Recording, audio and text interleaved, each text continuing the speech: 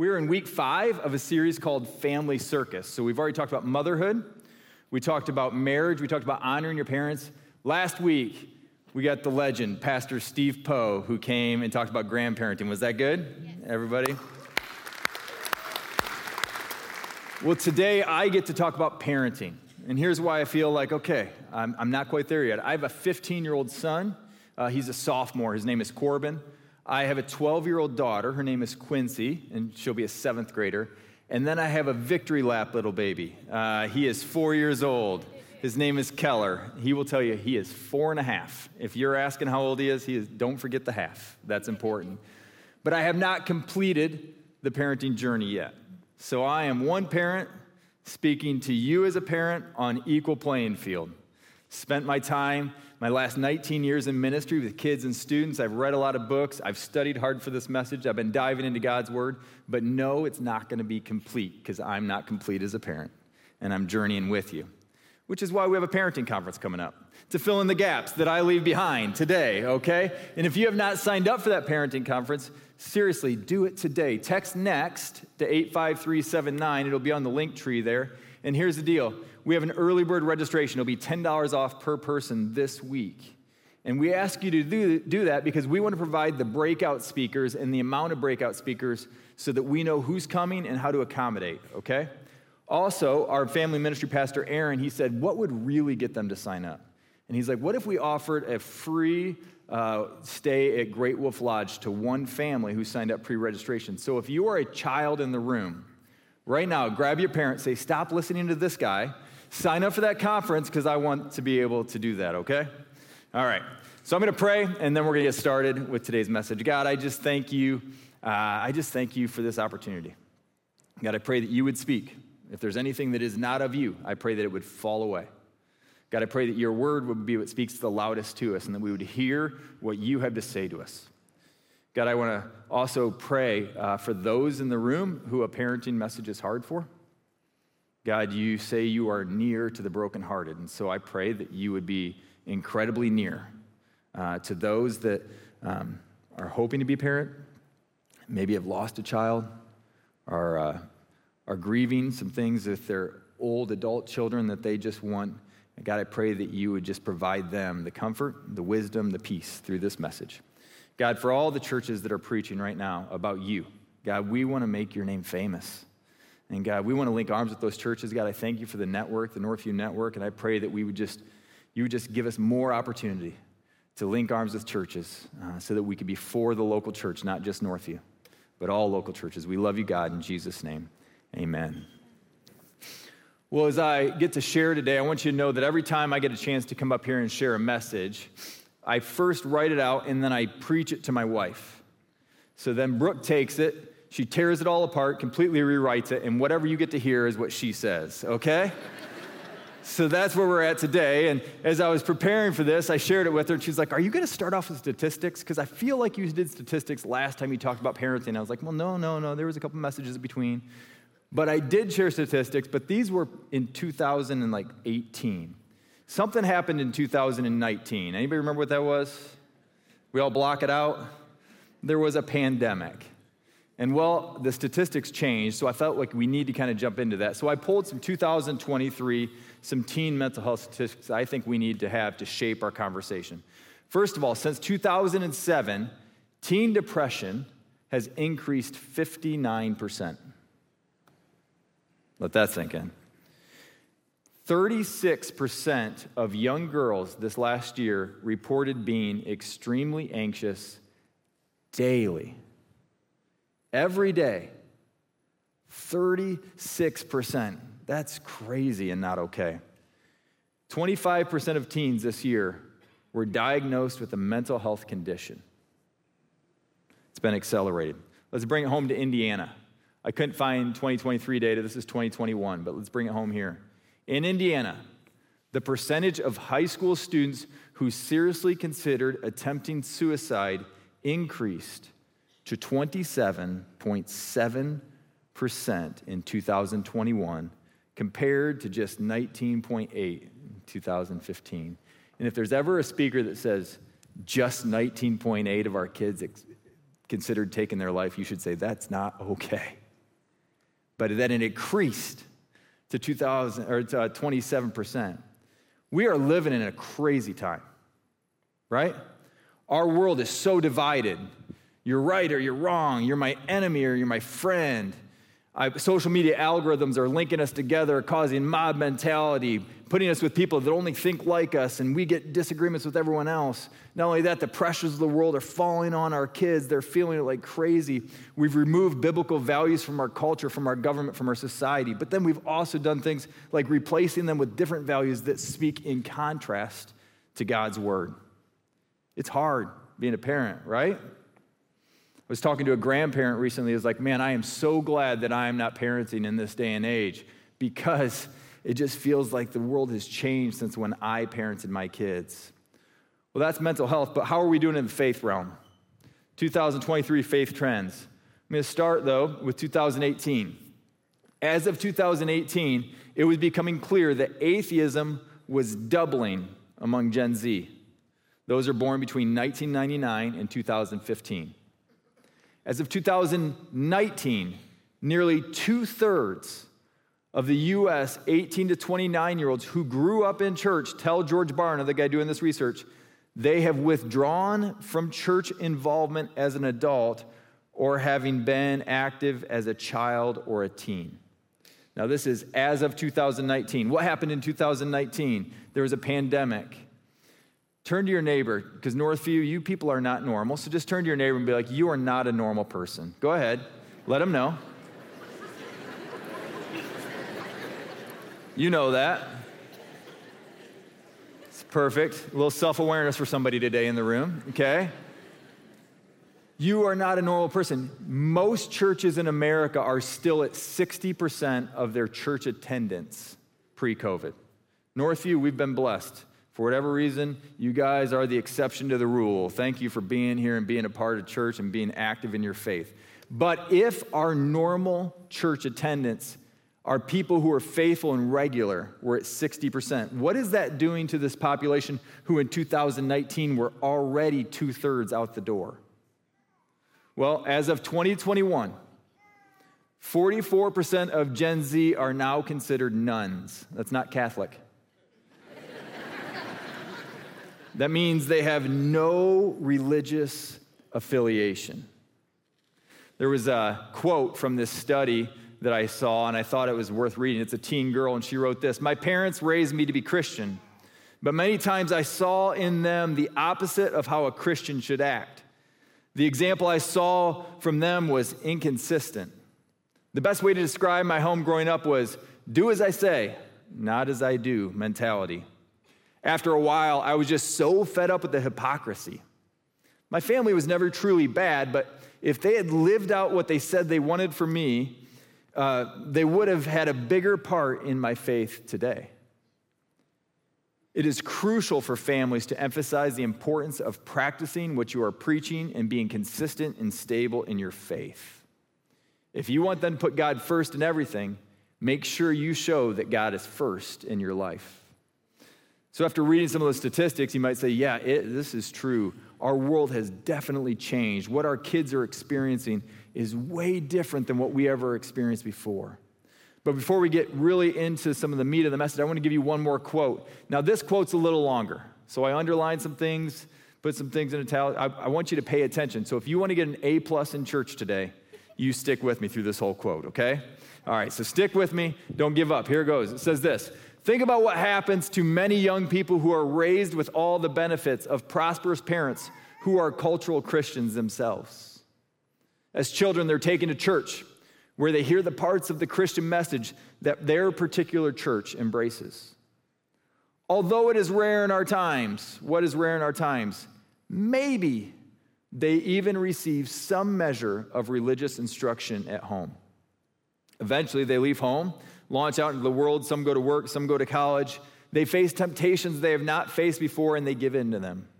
At the least, they never read the Bible or make any attempt to develop a spiritual life.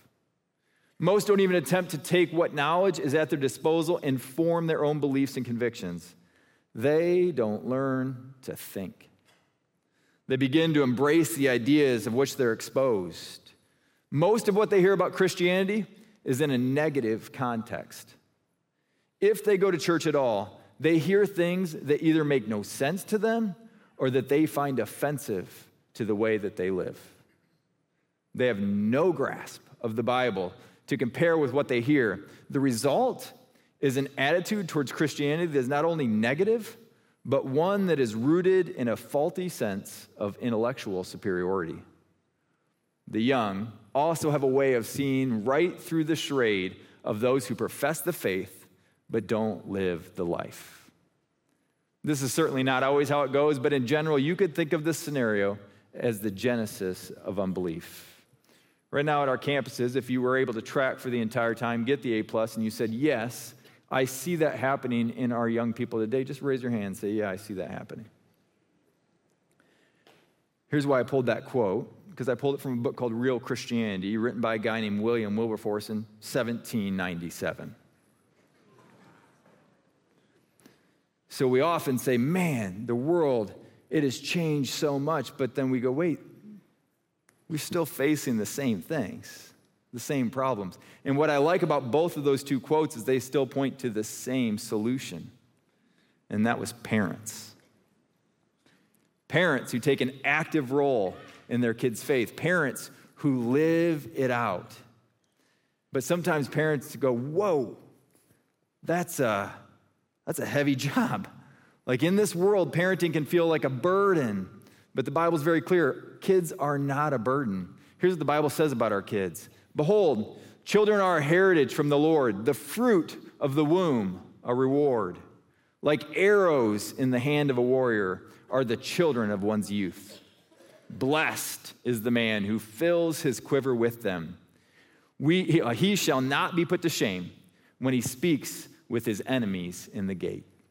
Parents, your kids are a blessing, something we get to steward. God, he entrusted you. He said, you can do this, and I'm going to give you this blessing, and you get the opportunity to teach them, to raise them, to grow them.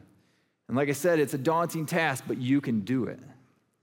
I've shared this before, but when your child is born, you have 936 weeks from the time they are born until they graduate from high school.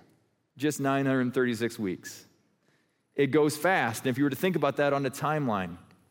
But the other thing to think about, from the moment your child is born, they're every day separating themselves from you. They're naturally pulling apart, and that is natural. So we as parents, as we are journeying with them, we have to transition and change our roles to match the stage at which they are at. So as they get started from 0 to 3, I like to say that your role as a parent is to be the protector. How many of you parents remember the day your first child was born? Remember that? You were in the hospital. The baby's right there, right next to the bed, and the nurse came in and was like, would you like me to take the baby to the nursery? And you're like, oh, no. I will never be outside of 3 feet from this child between now and when they're 18 years old. I just won't do it. And then that child cried all night and screamed. Mine did. And the next day, the nurse comes in, and you're like, could you just please take this baby to the nursery for like an hour? I just need to sleep. I got like no sleep. And then day 3 rolls around, and they're like, all right, it's time to take him home. And you're like, what? I couldn't even make it one day without sending him to the nursery. You're telling me I have to take this thing home and I have to carry it? You didn't train me. And they're like, it's great, just protect it. And so we do. We buy the plugs for the outlets. We get the locks for the kitchen cabinets. We get the pads for the corners, the baby gates for the stairs, the fence for the yard. We put knee pads on it when it starts to crawl. We put a helmet on it in case it runs into the wall. Take away all the good tasting food, replace it with organic kale chips and veggie straws. Unless you're part of the Brodbeck household, then we eat Little Debbie's. So if you want good snacks, come on over. But we do that. We just protect. But if all we ever do is protect our kids, we become what social scientists call a helicopter parent. You know what a helicopter parent is? It's that parent that just hovers over top of their kid all the time, everywhere they go, never letting them fall, don't let them scrape their knee, never let them fail, do all their homework for them, right? We tell them that they're best at everything, even though everybody else on the team can be, they're the worst. They're not the best. We give them a trophy just for showing up, even though they were the last place team. We do all this to protect, because it just feels right to us just to protect our kids. But social scientists are telling us, that might not be the best technique, because we now have college students who are more immature than ever before. We have parents who have to call and give wake-up calls to their kids in college to make sure that they're getting to class on time because they can't do it on their own. Parents are showing up to their first job interview with their kids. You don't believe me? A couple months ago, my wife was at the hair salon. As she's in there, this 17-year-ish girl comes in, and her mom comes with her. The manager says, let's do the interview. The mom says, do you mind if I join? To which my wife pulls out her phone and begins to live text me the entire conversation. She's like, this is unbelievable. You have to listen to what this mom is saying. She won't even let her daughter talk. But we just protect. At our first parenting conference, we had Dr. Tim Elmore come. If you want to read a great book, you need to read the book, The 12 Mistakes That Every Parent Makes by Dr. Tim Elmore. But he showed this picture, which I thought was awesome. This is a playground from 1910.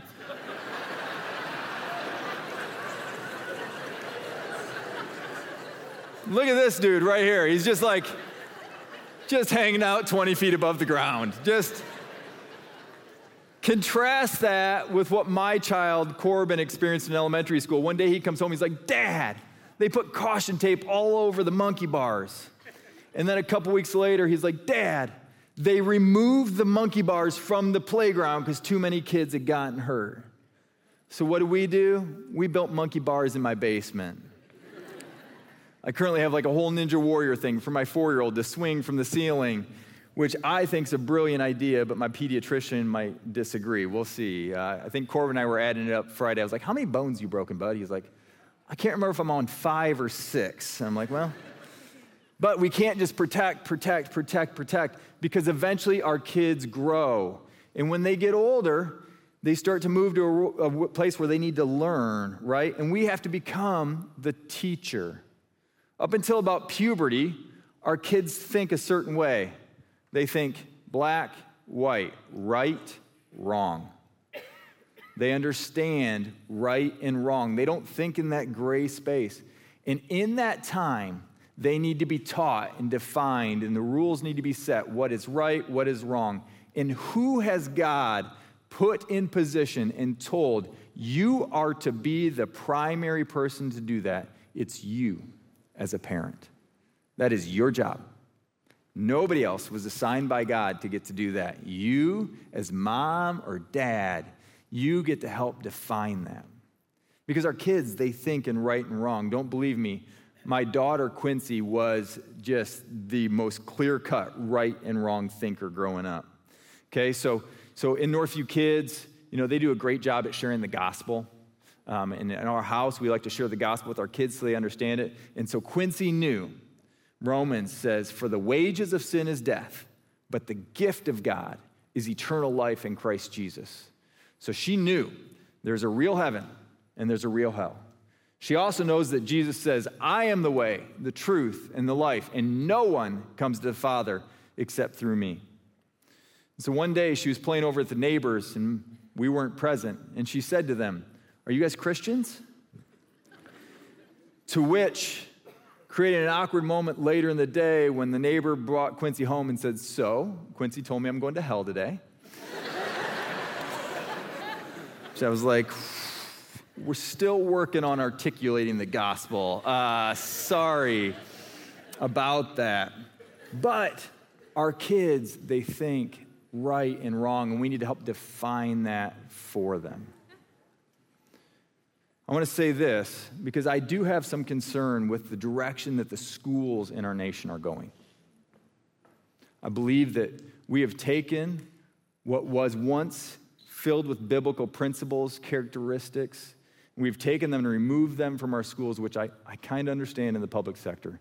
But I also think what we've done now is replace those with values that are in direct opposition to God's word. And that's where I'm concerned. However, As a parent who has 2 kids in public schools, I also want to say this. My family has been blessed with some of the best teachers that we could ever ask for in those schools. We have been the benefit of it since they were in elementary school, middle school, even into high school. We have some incredible teachers in our schools. And we try to get to know our teachers. We don't have them over for dinner, but we try and get to know who are the teachers so we know what's going on. We try and stay active in the lives of the school. I teach crew at one of the schools so I can be around, and I did all-pro dads when I was growing up, and my wife's been involved in we want to be involved in the schools. We want to be for the schools. But my daughter, she had this group of teachers this year. There were 4 teachers on her bay, and man, we absolutely love them. They were actually my son's teachers when he was in 6th grade. We think they're the greatest. Well, she comes home from the last week of school, and she's like, Dad, I got lunch detention today. And I was like, what? And she's like, well, my friends and I wanted to hang out with our teacher, so we got lunch detention on purpose so we could sit in his room and hang out with him.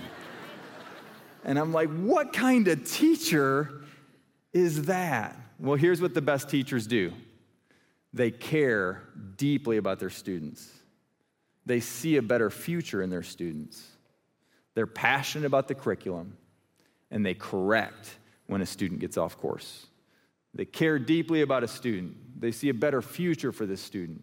They're passionate about the curriculum, and they correct when a student gets off course.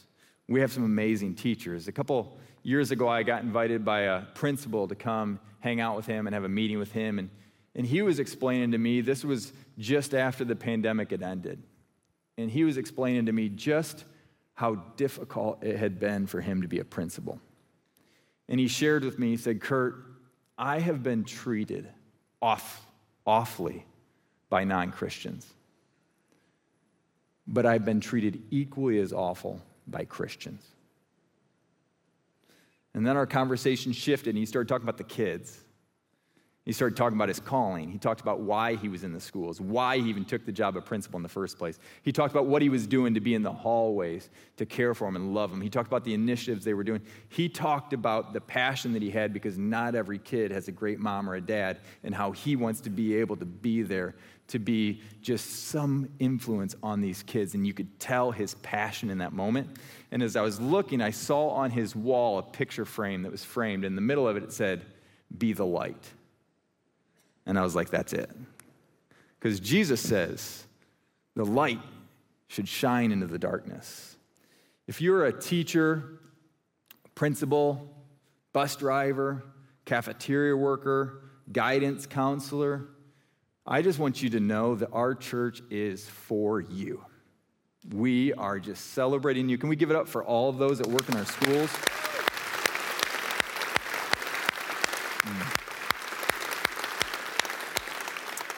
We need you, so enjoy your summer, but come August, we need you. So be the light, because you are making an incredible difference, and I just am so thankful for teachers. We want to be a church that is for our schools. So let's do that together. Let's cheer them on, and let's encourage them together, okay? That would be awesome. But I said the 4 things that a good teacher does. Now, as a parent, it's not hard to care deeply about your student, your kid. It's not hard to see a better future for him. The 3rd thing, though, I said is that we are passionate about the curriculum. What's the curriculum? Well, the Bible says this: all Scripture is breathed out by God and profitable for teaching, reproof, and for correction, and for the training in righteousness, that the man of God may be completely equipped for every good work. Our curriculum is God's Word.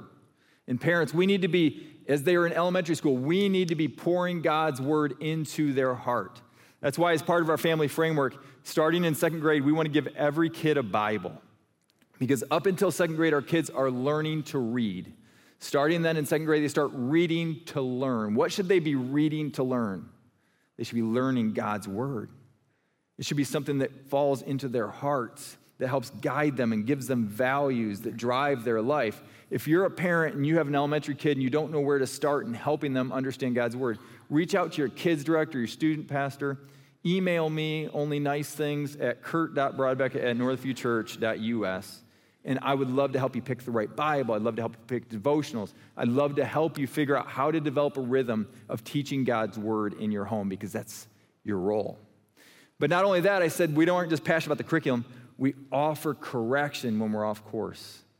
Parents, we need to be disciplining our kids. I see so many parents today that are stepping back from disciplining their kids. When we discipline, it helps reinforce right and wrong. The Bible says it this way: for the moment, all discipline seems painful rather than pleasant, but later it yields the peaceful fruit of righteousness to those who have been trained by it. Parents, we can't shy away from disciplining our kids just because I think we live in a world that says we shouldn't do that. Appropriate discipline is appropriate. It does produce righteousness. And as a good teacher, we do that for our kids to help them understand right and wrong. But eventually, we have to move on. Puberty hits. The brain begins to change, and our role needs to change too. We need to become a coach. Brain research is showing us that the brain is still developing and develops up until the age of 25. Men, God took a little more time on us. Ours is like still working until like we're 28 before it's fully. I think for me it was like 35, okay? So the last part of our brain, one of the last parts of our brain that develop is called the prefrontal cortex. That's the part of your brain that helps you realize that the decision you make today affects your future. So our teenagers, they now begin to think gray, but they still have not developed fully that ability to go, my decision today affects my future. So when you turn to a teenager and they do something dumb, you go, what were you thinking? And they go, I don't know, I wasn't. They're telling the truth. Like they don't know.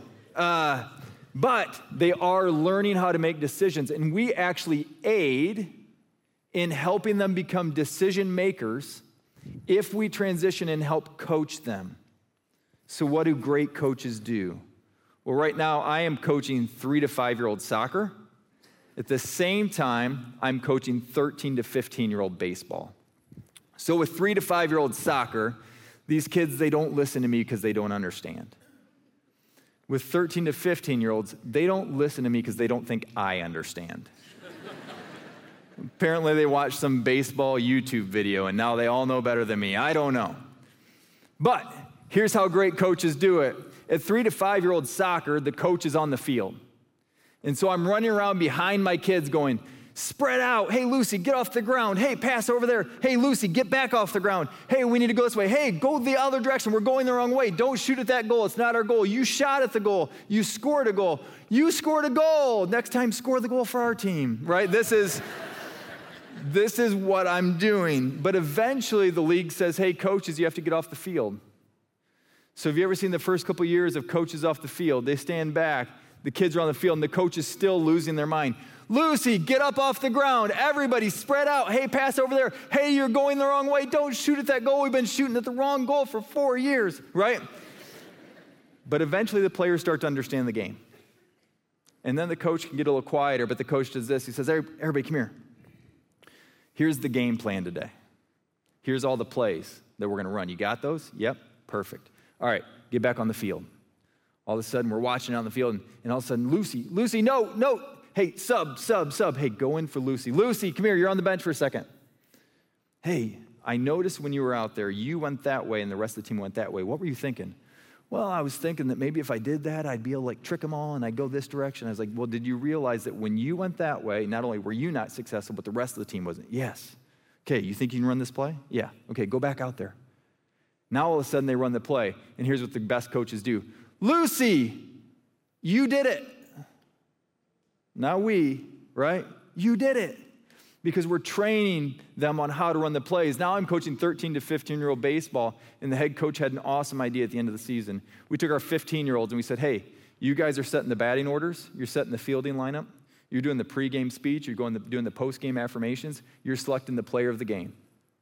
In-game adjustments we're going to make, but we'll listen to your wisdom because you are the coach on the field, because you have to learn what it means to coach. That's what we're trying to do with our kids. We're helping them along the way, age appropriate, all through these stages, begin to develop a framework for how to make decisions, because eventually they're going to leave our home. And when they leave our home, we want them to choose us as the mentor. Now, I want you to see a few things. on here, you as a parent get to choose the role of protector. You get to choose the role of teacher. You get to choose the role of coach. But you don't get to choose to be the mentor. The mentee has to choose the mentor. That's how mentorship works. How do we get to a point where they choose us as their mentor? Well, Colossians says this, fathers, do not provoke your children lest they become discouraged. Another version of this says, fathers, don't exasperate your children. Well, how could we exasperate them? If we go back to this chart, if all we do is protect, instead we become a helicopter parent, we also become something else. It's called a smother. You know what a smother is? It's a mother who smothers, right? Where all we do is we're like all over our kids all the time, and eventually they're like, can I just get some independence? And eventually they leave the home and they're like, oh my goodness, this feels so good to be free. I'm not going back. Or if all we do is teach, this is how we do it, right and wrong. And then the answer is always, because I said so. The moment you can make a decision on your own, you're like, whew, this feels really, really good to not have to just do what I'm told all the time. But it's my belief. And again, this is where I'm going to fall short as a teacher today. It's because my kids aren't there yet. But it's my hope.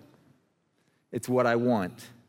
When my kids leave my home, I hope that Corbin and Quincy and Keller turn back to me and Brooke and choose us as their mentors, because we did a good job at moving through these phases so that they look back to us and say, we need to rely on your wisdom.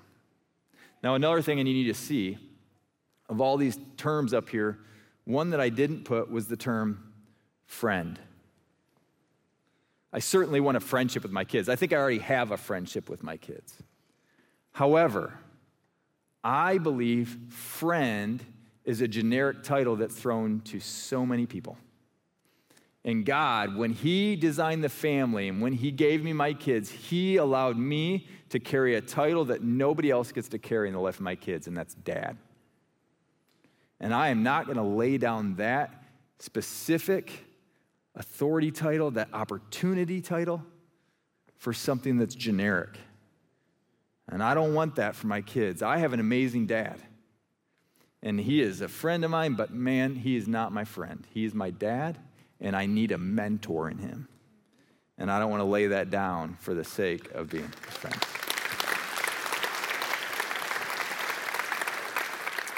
But I want to wrap up, but I have a couple things I want to say before we do, because I think there's something missing yet from our chart. And that is, okay, so what are we doing? Well, Proverbs 22:6 says, train up a child in the way he should go, and even when he is old, he will not depart from it. Now, I've heard this preached before, and some people will preach it as a promise from God. I don't think it is. I think it's a proverb by a really wise man. In fact, the wisest man that ever lived, named King Solomon. But you know what? I know a lot of really incredible parents, and probably some really incredible parents in this room, who did everything they could, did their best, and because our kids are free will individual, they're not making decisions that we would have made. And we don't get to go, man, that means they were a terrible parent. That's not the point of this message. So if you've heard that, shake that off. There is one Father who's perfect. That's our Heavenly Father, God. And he instilled free will in his children. And there are many of his own children, even as a perfect Father, that are not choosing to follow his ways. However, that doesn't mean the principle isn't still really important. And what it means is King Solomon, he's giving this advice to his kids. He's like, we actually have to do something, instill something that will be an anchor to our kids' life, and that is some values. You see, our roles, I told you they have to change, and yes, we'll protect in certain ways, but here's what never changes. You know what you never stop protecting? Your values. They never change. You know what never changes from being right and wrong? Your values.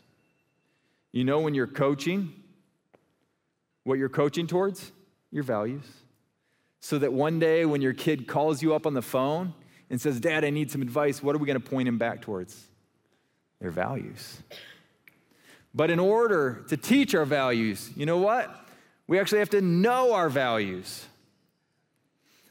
A few years ago, well, I've been here 19 years. When I first got to Northview, I started having kids. There were 4 kids in my youth group. They were just awesome kids. So I said to their parents, why are your kids so good?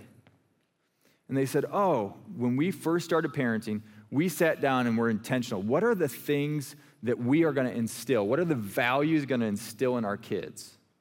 And we spent time, we figured it out. We then made a thing and we hung it on our wall. And every time we corrected our kids, we pointed them towards one of our values. Every time that we were teaching them something, we anchored it to one of our values. Anytime we celebrated them, we were celebrating one of our values. That couple, it was Mark and Karen Krall. Mark Krall is one of our executive pastors. Karen is a kids director was at our Carmel campus for a long time. They had incredible kids. They knew their values. They helped Brooke and I develop our values. Their son, Aaron, grew up. He became our family ministry pastor right now. And he told me the other day, he's like, I would love to help every family at Northview develop their family values. So we did. So if you're a parent, pull out your phone right now. I'll wait. I don't release till you all do it. So you're going to text the word next to 85379. On the link tree, the top one's going to say know your values. Here's what it is, a 3-part process. The first part is a PDF worksheet. If you are married, it's going to take you about an hour to go through that worksheet. You are defining your own values. We're just giving you guidelines and then giving you some biblical verses to anchor those values to. If you're not married, it'll be a little shorter. You'll have a little less discussion. Unless you're really indecisive, and then you'll have a lot of fights going on internally, okay? But you're going to do that. Option 2 then, step 2, is you are going to pick the design that you want. Because you're going to want a design, because we want to do the work for you. So you pick it to look like this, these are our values, or like this. You'll pick a white picture frame or a black picture frame.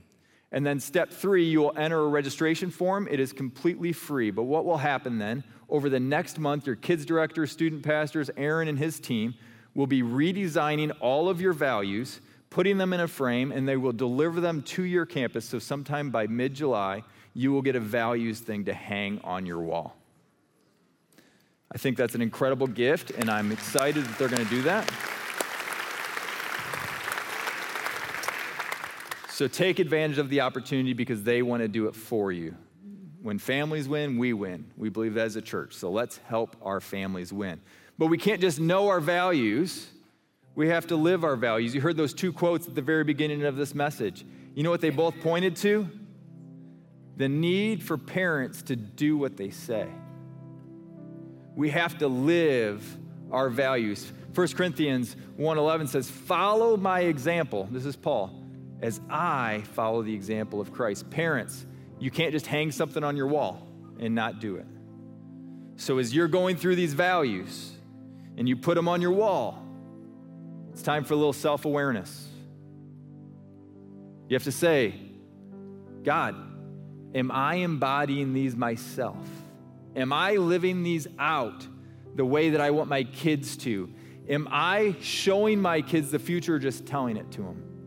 Because if I'm not showing it, then I got some hard work to do on me.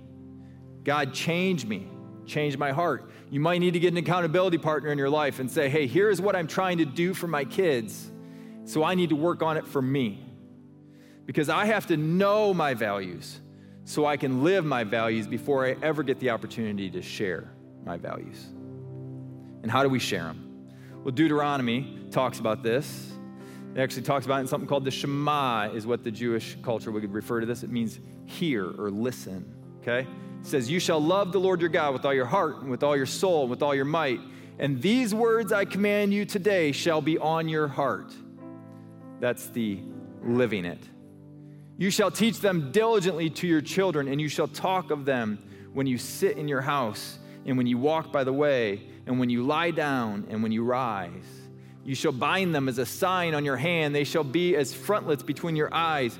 you shall write them on the doorposts of your house and your gates, and you should put a pictured frame that the family ministry team did up somewhere in your walls so that you can remember. That's verse 10. I only put up verse 9. Because we should be teaching and sharing these with our kids. We should keep them in front of our kids all the time, because we know, parents, you have to know your values so you can live your values, so you can share your values. Would you say that with me? I have to know my values so I can live my values, so I can share my values. We're going to do it one more time.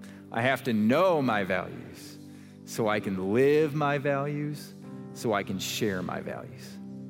Parents, you have what it takes. God, he gave you this blessing because he trusts you with the blessing. He has equipped you. He has given you what you need. So let's do the hard work of being incredible moms and dads, because it is going to be the greatest privilege that we ever get to experience on this earth, to raise his children.